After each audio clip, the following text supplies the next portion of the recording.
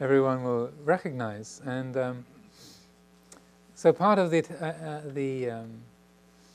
intention of bringing up the subject today and choosing this as a theme is because of our tendency to take sides and to judge, to leap to conclusions. And this is something that appears in all of our lives in different ways, and particularly because of last year. Maybe many of you know that there was an ordination that took place in Australia, a bhikkhuni ordination that happened at one of the branch monasteries of our tradition in Western Australia. And in Thailand, the authorities don't recognize the validity of full ordination for women. They see that the bhikkhuni ordination died out in Sri Lanka as the last recorded nuns of the classical era about 1,000 years ago. And so that since Buddhism came to Thailand about 800 years ago, so that basically the Thai view is that the nuns died out before Buddhism ever came to Thailand. And then according to the monastic rule, then it's understood that you need to have nuns to ordain other nuns. So if the nuns' order has died out, then it, quote, can't be reinstituted, unquote. That's the view of the Thai authorities. Interestingly enough, I don't want to do the whole afternoon on this theme, but just to give a bit of background, I could easily. But the Theravada lineage of nuns was actually carried to China in the 5th century. The first nun in China was actually ordained just by monks. Qing Qian, I think was her name, and she was ordained in 357 in China, and then, but then 70 years later, in 432 of the Common Era, a group of nuns were invited from Sri Lanka, and on the invitation of the Chinese emperor and women in China who were interested in being ordained as nuns, and the head of the Sangha there, called Sangha Varman, who was the kind of patriarch in China. And then they asked for nuns to come from Sri Lanka, and so then this group of nuns arrived in 432, came to China, landed at Nanking, and this ordinations were carried out. And so the ordination of the lineage of nuns, of bhikshunis in China, sprang from a Sri Lankan root. That's where the order of fully ordained nuns in China started from. And then they've carried on over the centuries. And the Chinese are incredible historians. So not only do they record sort of the names of the nuns who came and where the boat landed and when, but even the name of the captain of the ship. Yeah, and then through the centuries, the whole lineage of nuns, who the preceptors were, who the candidates were, and then the lineage of ordination is all there in the Chinese history books that people have tracked down and looked through the records. So many of the women in the Theravada world who wanted to take full ordination have quite readily gone to the Chinese or Korean lineages, which stem from the same place, and taken ordination through the Chinese line, and then say have established themselves under the flag of the Theravada, saying, well, we're Theravada nuns, but we took our ordination from China, but that originally came from Sri Lanka. It just did a little detour for 1,500 years. So anyway, that lineage through China is not recognized as being valid in Thailand. In Sri Lanka, one of the 4 different nikayas or lineages in Sri Lanka does recognize it, and so that there have been ordinations of Sri Lankan women and other women from Thailand and from Western women as fully ordained nuns in Sri Lanka, mostly at a place called Dambulla, which, interestingly enough, is the place where the Pali Canon was first written down. Dambulla, the Caves of Light, the same places where they had the ordination for the bhikkhunis in Sri Lanka. So there's now about 500 bhikkhunis in Sri Lanka, but as I understand it, they're from this one of the four lineages. In Australia, there was a lot of interest to have a full ordination for women. Ajahn Brahmawangsa, who's a very admirable and fine monk, a good teacher, he's someone I've known for more than 30 years. He decided to go ahead with this ordination without consulting with the rest of the branch monasteries of our community. So we function very much as a family. We're a global family. And so it's like if you're working in a school and then somebody in the history department, without consulting, the kind of the school officials or the English department or the math department or the science department, they decide to have a kind of to set things up completely in their own way, to kind of, if you like, something like reschedule all their classes irrespective of what the rest of the school was doing.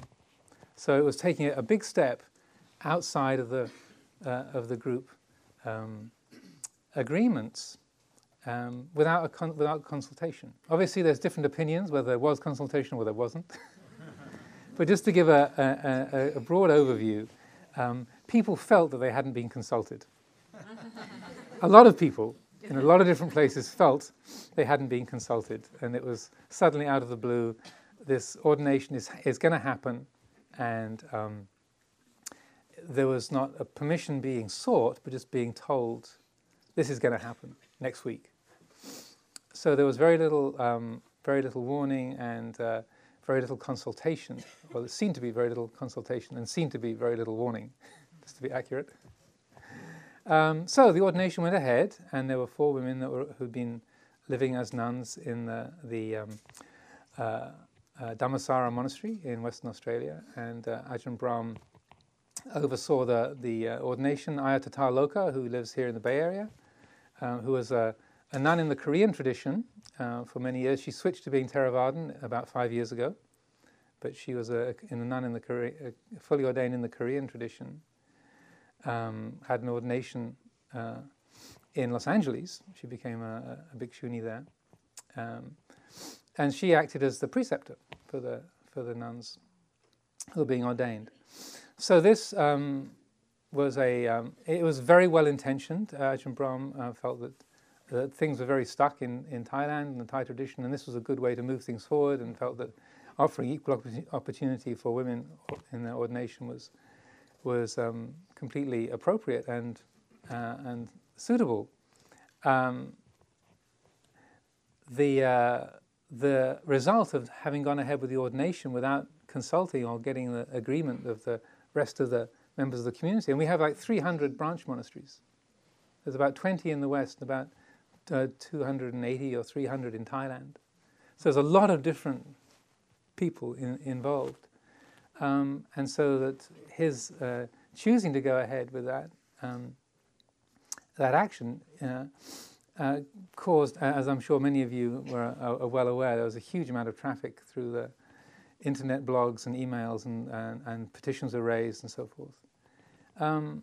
Again, I don't want to go into a huge amount of exhaustive detail, but on the theme of the day, there was a tremendous amount of "I'm right, you're wrong." Everyone, from the people who supported the ordination, they had their own causes and feelings that they were right, and that all those who opposed it or said that it was not valid or that it wasn't right or it shouldn't be done that way, they also have their causes and reasons, and the amount of position taking and flack that went on was really incredibly disheartening. And these, all good people, well-intentioned people, we're all sort of in this as a sort of family together. But it was really striking the degree to which, on all sides and all shades of the spectrum, people tended to take their position, make a case for it, and then to set up an opposition against the other, whoever the other is. So this was really very much a case in point of this issue. and with, Theravada monastic world, it's a pretty small fishbowl, really. I mean, it's our fishbowl, but it's not a huge thing in the greater scheme of the world. But it is within our own sphere and within the people interested in Buddhist practice and involved in that for many decades. It's a big thing. It's a powerful thing and has affected many of our lives very strongly. So that's why I felt that looking at this theme in particular, of seeing how when we take hold of a fixed view, a fixed position, then what happens is that then our opposition to another, the other, becomes a force that really obscures the real issues at question. It kind of blurs the picture and makes us unable to see in a broad or a helpful or an effective way. It's very hard to see the other person's point of view if we're locked in on my rightness, right? That's how it works. So that's why I felt just to take some time to explore that.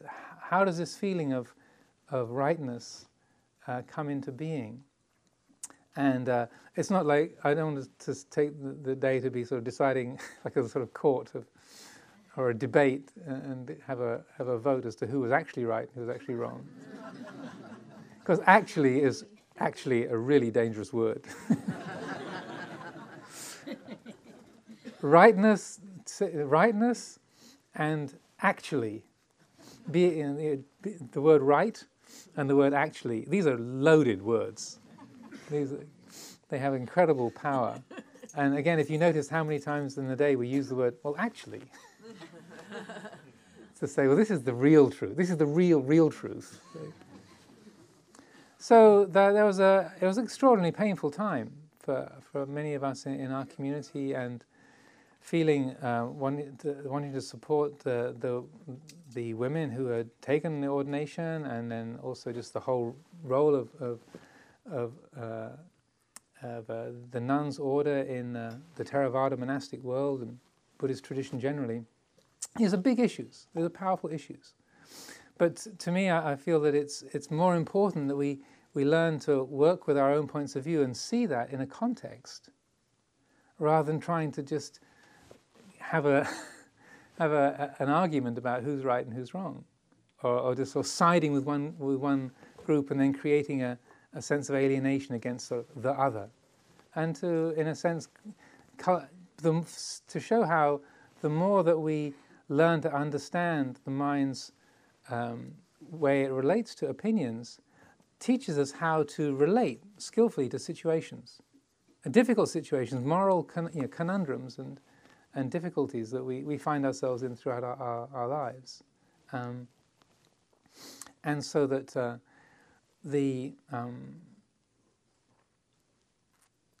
my hope is that with a broader understanding of both the sense of criticizing another or feeling somebody else is wrong, or being attacked ourselves. And I thought I would look at that particularly this afternoon, this feeling of being criticized, being attacked, being misunderstood, being misrepresented. What does that feel like, and how do we work with that? Because obviously as a Theravada monk, as a male member of the community, then also, just to be quite frank, the sense of, well, we were always the good guys.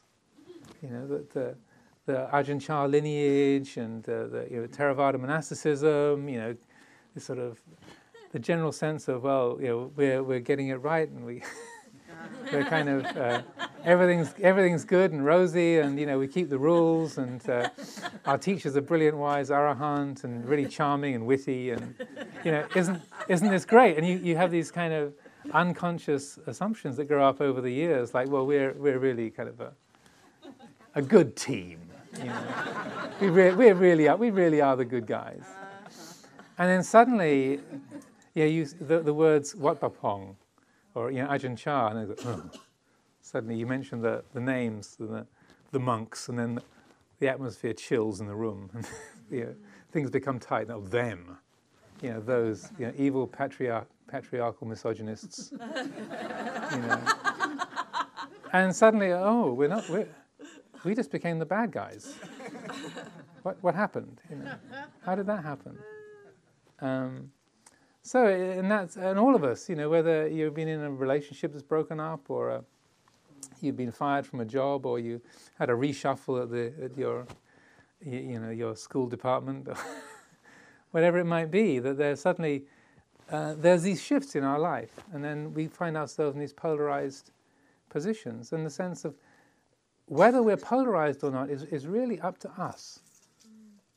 And one of the things that I like to begin the afternoon with, and we'll certainly open things up for questions in a bit, is what it's like to be attacked, and the feeling of self-defense, and the feeling of being misunderstood. So there's a well-known teaching in the Samyutta Nikaya, the Connected Discourses, called it's about this this guy called Akosaka Bharadvaja, which means Bharadvaja the Abusive. That was his name. I think it was probably just a nickname, but he's gone down in history as Bharadvaja, Akosaka Bharadvaja, Bharadvaja the Abusive. And so this particular fellow, the Brahmins, in the Theravada Buddhist scriptures, the Brahmins, they become the fall guys. So if there's any people from a Brahmin background, please excuse me. But in the Theravada scriptures, they become the fall guys. They become the kind of the ones who always say the stupid and wrong things. Like in the Northern Buddhist texts, you often get the arahants, the sort of the stuffy arahants are the fall guys. It's always Sariputta or Moggallana who are always saying stupid, selfish things. But in the Theravada texts, it's the Brahmins often get put in the position of saying that the dumb and stupid and egotistical roles. It's what Joseph Campbell called mythic defamation. Mythic defamation. So it's like you characterize the other guy, those stupid guys. Oh, those Brahmins, they're proud, haughty pundits. That's what they're like. So that they, so it's not like Theravada Buddhism was ever free from kind of say position taking. And it's always been part of that. But anyway, in this particular story, Bharadvaja the Abusive, he's heard that another member of the Bharadvaja clan has met the Buddha and has become a disciple, has been ordained as a monk and has joined the Buddha's community. So he's really upset about this. And so he goes to see the Buddha, and he lays into him, criticizing him and abusing him and slandering him and verbally attacking him. And he's really upset that this member of his family has sort of disgraced the Brahmins and gone off to join this bunch of wandering summoners. And so then the Buddha listens to this verbal attack, and he says, Bharadvaja, can I ask you a question? Yes. So is it the case that sometimes friends or relatives come and visit you? Yes, of course. I mean, I'm a householder. I have an ordinary family life. Of course, people come and visit me. Why? Well, if you have people come and visit you, family or friends, is it your custom to offer them some refreshment, something to drink, or some food, or some snack when they come to see you? Well, of course it is. It's just a normal, civilized, polite thing to do. And if when you offer them this snack or this drink or this refreshment, some food to eat, if they decline to accept it, then to whom does it belong? Well, if they haven't accepted it, it's still mine, of course. Why do you ask? He says, well, Brahmin, you offer me your anger. I don't accept it. So it still belongs to you. It still belongs to you, Brahmin. It still belongs to you. So that's how Akosaka Bharadvaja went down in history. And then he wasn't pleased with that at first, but then the Buddha came up with these spontaneous verses, and he said, one who repays an angry person with anger thereby only makes things worse. Not repaying an angry one with anger, one wins a battle hard to win. One practices for the welfare of both, for your own and for the other, when, knowing that the foe, the other person, is angry, one mindfully maintains one's peace. So And at that, then Bharadvaja the abusive said, "Oh, please forgive me, I was terribly rude and upset," and asked to go forth. And he also became a monk, and then eventually he became an arahant. So he became an enlightened disciple of the Buddha eventually. So it's all kind of all right that he went down in history as Bharadvaja the abusive, because it ended happily. So that again is one of these very precise ways of articulating things. Just like Ajahn Chah saying, you are right in fact, but wrong in Dhamma, which is a very helpful and important principle to take in. That we can be right in fact, we can have all of our all of the list of wrongdoings. That yes, at the meeting it was said like this, and you made that decision, and you're misunderstanding this. You don't understand the background. We can have all of our good reasons, but we can be right in fact, but wrong in Dhamma. So similarly with Bharadvaja the abusive, when someone attacks us, right, and when I'm attacked, I feel defensive, right? You tighten up. And then the mind immediately starts to come up with things to defend yourself with. Like my mind will create the yes but list, right? We're all familiar with this. And you start to prepare what you're going to come back with and why they're wrong.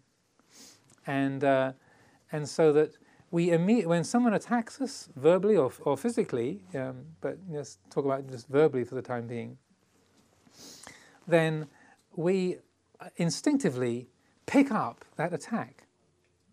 We pick up their mood that the person is in, and then we react to that and try to defend ourselves, to push that away, or just to shut down, to keep that out.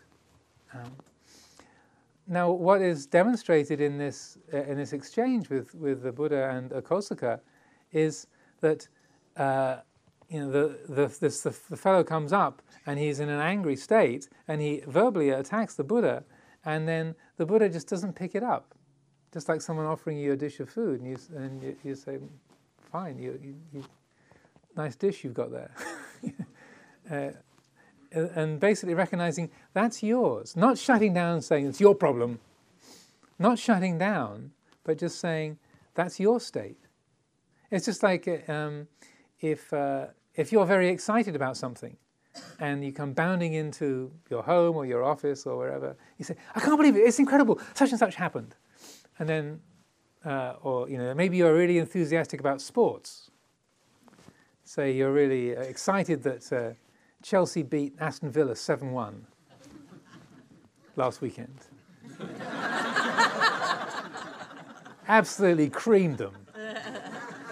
Maybe you're really excited about that. And you come bounding into your office and say, "Chelsea totally creamed Aston Villa. It's amazing, it's incredible. 7-1 Premier League game."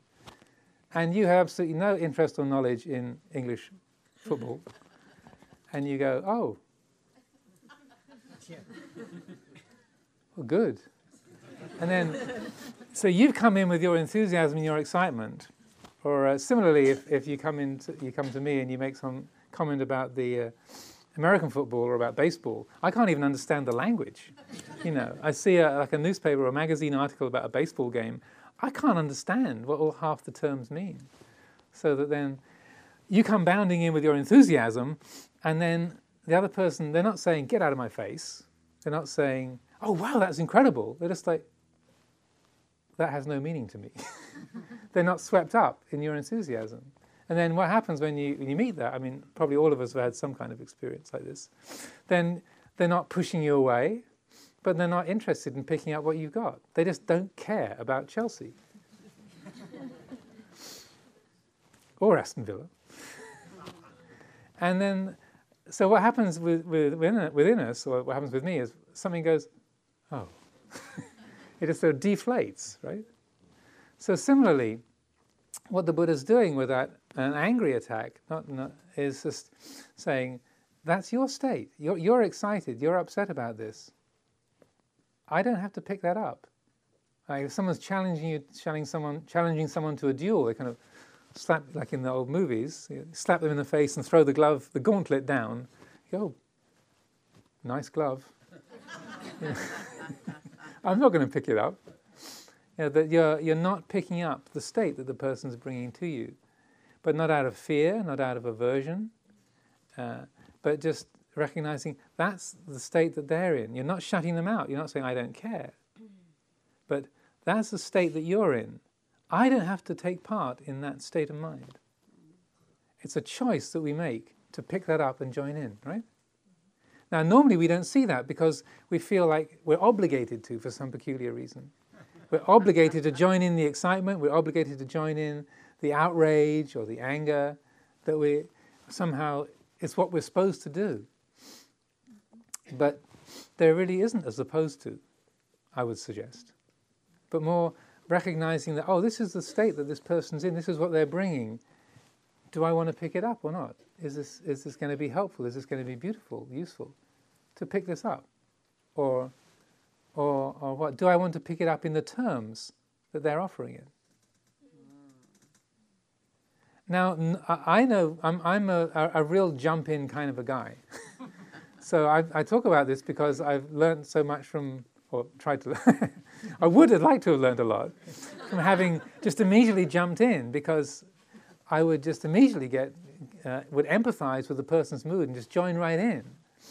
And then a while later I'd think, why am I so sort of excited about this? Or why I don't even really care about this? Or why am I defending myself? I didn't, what this person's upset about is not anything to do with me, really.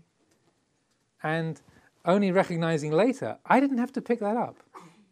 And it was out of a wish to empathize, or a sense, a misguided sense of wanting to be supportive, wanting to be connected, or not to be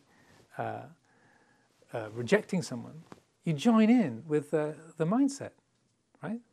I'm not trying to get too technical here, but just how that happens it's a very common feeling. It's a common chemistry. We join in with their mood because we feel we should, or we have to, or just out of habit. So in learning to work with grasping opinions and taking hold of opinions and views, a lot of what we can learn to do is to receive the mood, to accept and acknowledge the mood of another, and to know that, to be aware of it, but then to recognize we have a choice. There's a bridge that we can cross. Do we choose to join in with that, or do we choose to leave it alone? And one of the things that's very, very helpful in this is developing body awareness, using the physical sensations.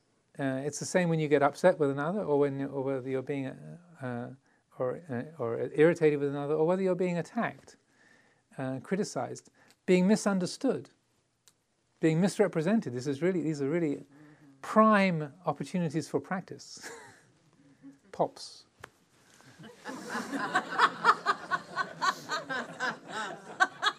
That just came to me. Just popped in. So to be mindfully misunderstood, to be misrepresented, it takes a lot, because we want to jump in and say, no, it wasn't like that. That's not what I think. I'm not that way. I didn't do that. It wasn't me. No, you don't understand. And then the very sort of breathless jumping in and trying to make it right, trying to fix it. As Lao Tzu once put it, those who justify themselves do not convince. The very energy of self-justification feeds that same kind of contention. So using the physical awareness, body awareness, when we're attacked or when we are being mistreated or misunderstood, rather than letting the mind go into the verbal response or some kind of escape strategy, just to bring the attention into the body and to feel, what's that like? This sense of, I'm being attacked here. Or just not even when it's person to person, just reading an email from someone attacking you or criticizing you or your community or whatever, or hearing something through another. Just rather than letting the mind buy into that self-justification, sort of the spluttering, self-affirming habit, to come back into the body and like, okay, where do I feel that? What's that like? What's the texture of that? What's the position? What's the place in the body where I feel that? The sense of indignation or fear or threat. No, I'm not like that. Oh, okay, that's about here.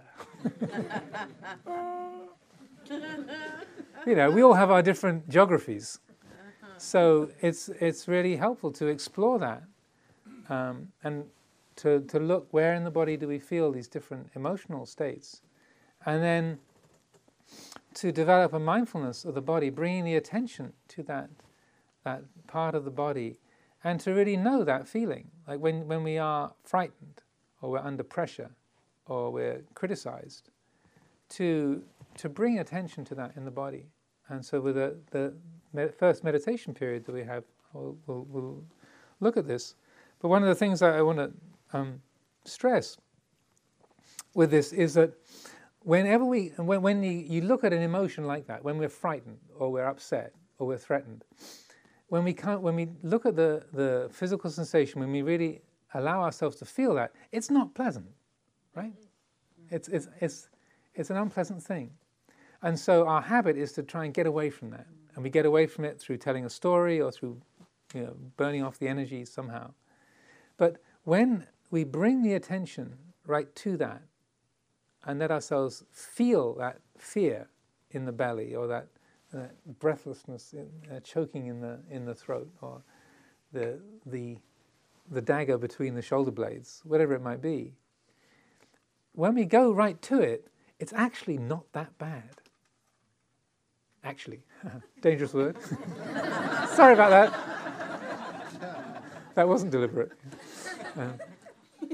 My experience has been that it isn't that bad. It's not as painful as, say, as a migraine headache or a toothache. It's uncomfortable, but it's just like being out in a cold wind or having a twinge in the knee or a discomfort. But it's not that bad, and the urgency with which we try to get away from that feeling far outweighs the felt experience of that discomfort. And so when we are working with this, it's a lot to do with loving kindness and a kindness towards that painful feeling. Kindness meaning not that we're trying to like it, but a recognizing, here it is. This is what it's like when you are outraged, when you are upset, when you are feeling grief. Then to bring that attention right to that, and having loving kindness for it is to that clear, open-hearted acceptance. So here it is. This is the feeling of grief. This is the feeling of threat. This is the feeling of falling apart. It's like this. And then to stay with that, it's really difficult. The most difficult thing for us to do is to not do anything with it. Because we immediately jump into, oh, it's a feeling. Right, how do I get rid of this? Right? Okay, unpleasant feeling, how do I get rid of it? That's the immediate reaction. That urgency to get rid of creates the causes for it to be enlivened and made stronger and made more real. This is because the mind is saying, this is a real thing that is in the way. If I got rid of this, then I would be happy. Reasonable enough. But when we act on that, we intensify the causes for it. So instead, to just go to that feeling and just let it be known.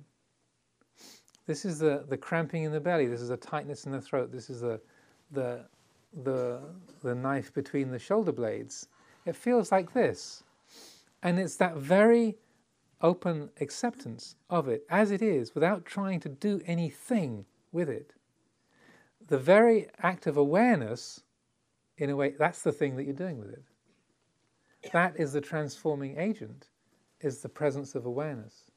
Because when those feelings, those painful sensations are held with a genuine, open, unbiased awareness, then that's when the actual letting go, the genuine relaxation can begin.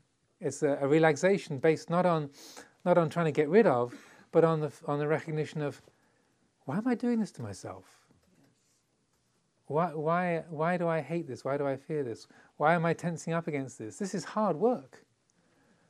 And there's something, it's a non-conceptual realization. Something, a little intuition murmurs in there and says, why am I doing this to myself? I don't have to do this. Lighten up. And something softens on its own.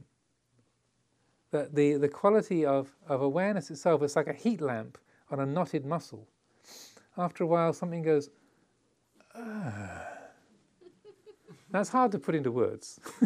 But I think we all know that sense of, oh, that's better. So as long as it's just learning to trust that quality of awareness, letting that rest on the place of tension, on the place of discomfort, and then just staying with that, and letting the presence of a loving, attentive awareness then just loosen that up, and then we see for ourselves, just like with the exercise this morning, similarly it's coming back to the very root of it. It's a way of coming back to the source and realizing that's no big thing. It's really not that big of a thing. Oh, it's just a feeling. Why do I do this to myself? And then we relax. So with this kind of practice, and to work with these same kind of feelings, this is what I'd like to explore at the beginning of the afternoon. And I'm happy to take a few questions now, but there'll be a more substantial period for questions and answers and discussion later in the afternoon. But if you've got any particular questions right now, yeah, Edward, if you could wait for the microphone.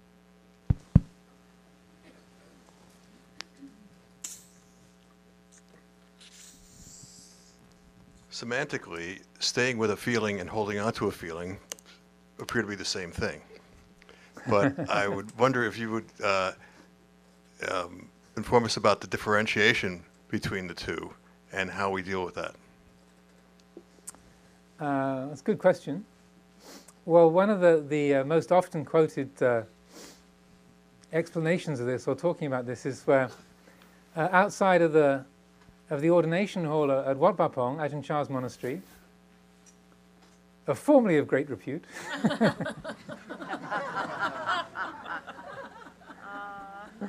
there's a big rock. And one time Luang Por Chah said, someone was asking him about clinging and holding on. And he said, see that rock? He said, yeah. Is that rock heavy? He said, yeah, it's a huge rock. Yeah, of course it's heavy. He says, not if you don't try to pick it up.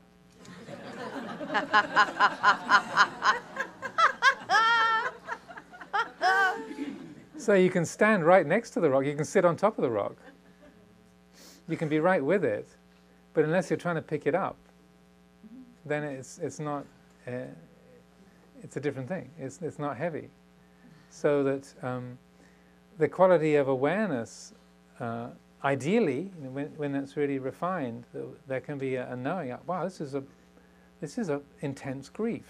I really feel very sad, or this is rage. I feel this is incredible aversion and destructive anger. You can, and then feeling that and knowing that and say, wow, that's a strong one. Ooh, that's a doozy. Look at that one go. And to know it, but to not buy into it or get caught up in it. Similarly, somebody else's intense feeling, they're incredibly excited about something, or very frightened, or upset, sad, or angry. Any of those sort of intense emotions. And you can be standing like standing right next to the rock. Yeah, it's a big rock. It's a big emotion, but we're not picking it up. Easy to say, it's difficult to do. Yes.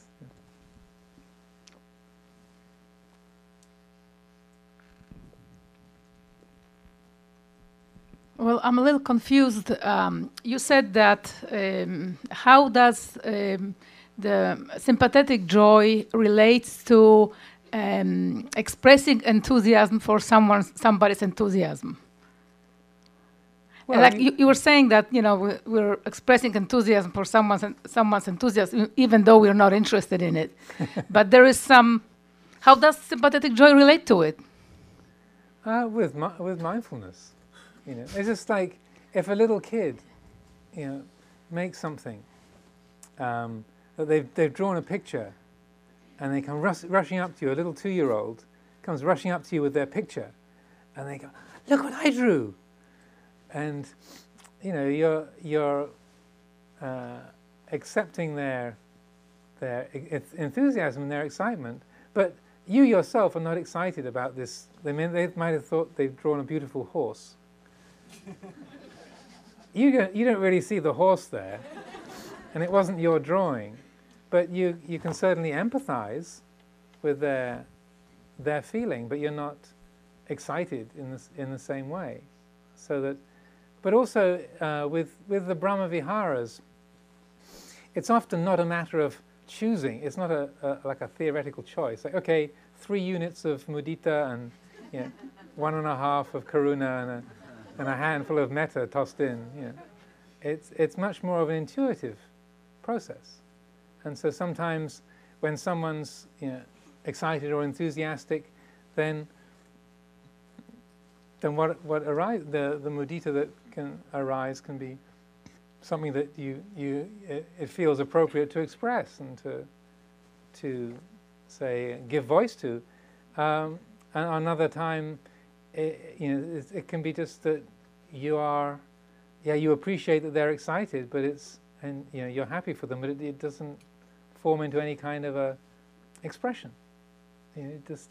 So it's important to be true to your own feeling, and that can only really come from mindfulness. If you think I should always be happy when for other people's happiness, and I should always express it like this, then we're going to make life very uncomfortable and complicated. So it's much more drawing upon the quality of a mindful attunement to the moment. And if it's appropriate to speak up and express an approval, or to just express what you're feeling, because sometimes, when someone's, say, really angry with you or really upset about something, and they come charging at you and they're really enraged, then sometimes the most helpful thing can be to say, "You're really upset, aren't you?" Not from a patronizing point of view, but like, "Wow, you're really upset about this." You're not upset yourself, but you're giving voice to the fact that you're recognizing that they are. And in one moment, that might be absolutely the perfect thing to say. 2 seconds later, it might come across as the most patronizing and irritating comment. But we have to learn to attune to the moment, really, as to what's appropriate. Because in 1 second, the right thing to do is just be quiet, be still, not to try and fix it. And the next moment, then the right thing to do is to say, "Well, this is a tense moment, isn't it?" And everyone lightens up. But if you said that 2 seconds earlier, then you just create more tension. Does that make sense? Yeah. Thank you.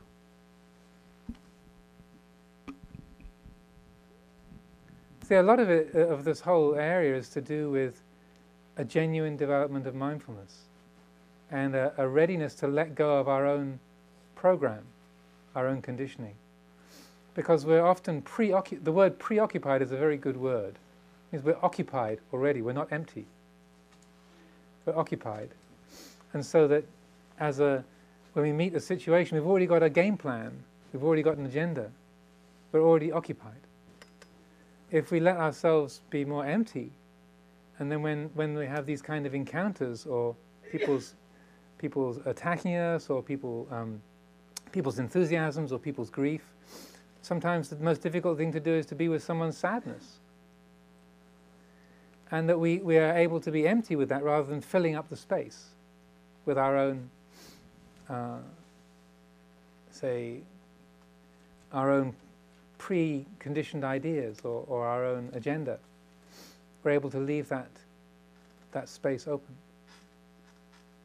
Telling another Ramdas story was, I've told a number of times, is where his stepmother was close to death, and Ramdas was at her bedside, and so he was, apparently this is the story he tells himself, he was by her bedside, and he was giving her some guidance about following her breath, and then if the inner light arises, just to let go and to open herself to the light, and to let go of this, and to give herself to that, and going on like this for an hour or so, and then finally he paused for breath, and she turned towards him from her bed and said, "Ramdas, be quiet."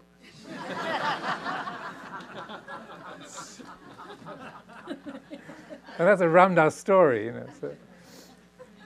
And he says it himself. He's just not being comfortable with that space and just filling the space up with his own program of, oh, I'm the death and dying expert, and here's my mom. I should teach my mom how to die. And then suddenly realizing, oh, she's got something to teach me. Yeah, there was a question down at the front here.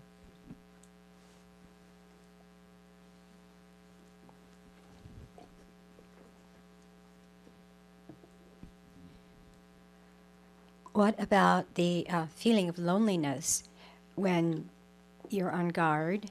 Or, because I think that mindfulness has a certain element of being on guard in order not to be sucked into something.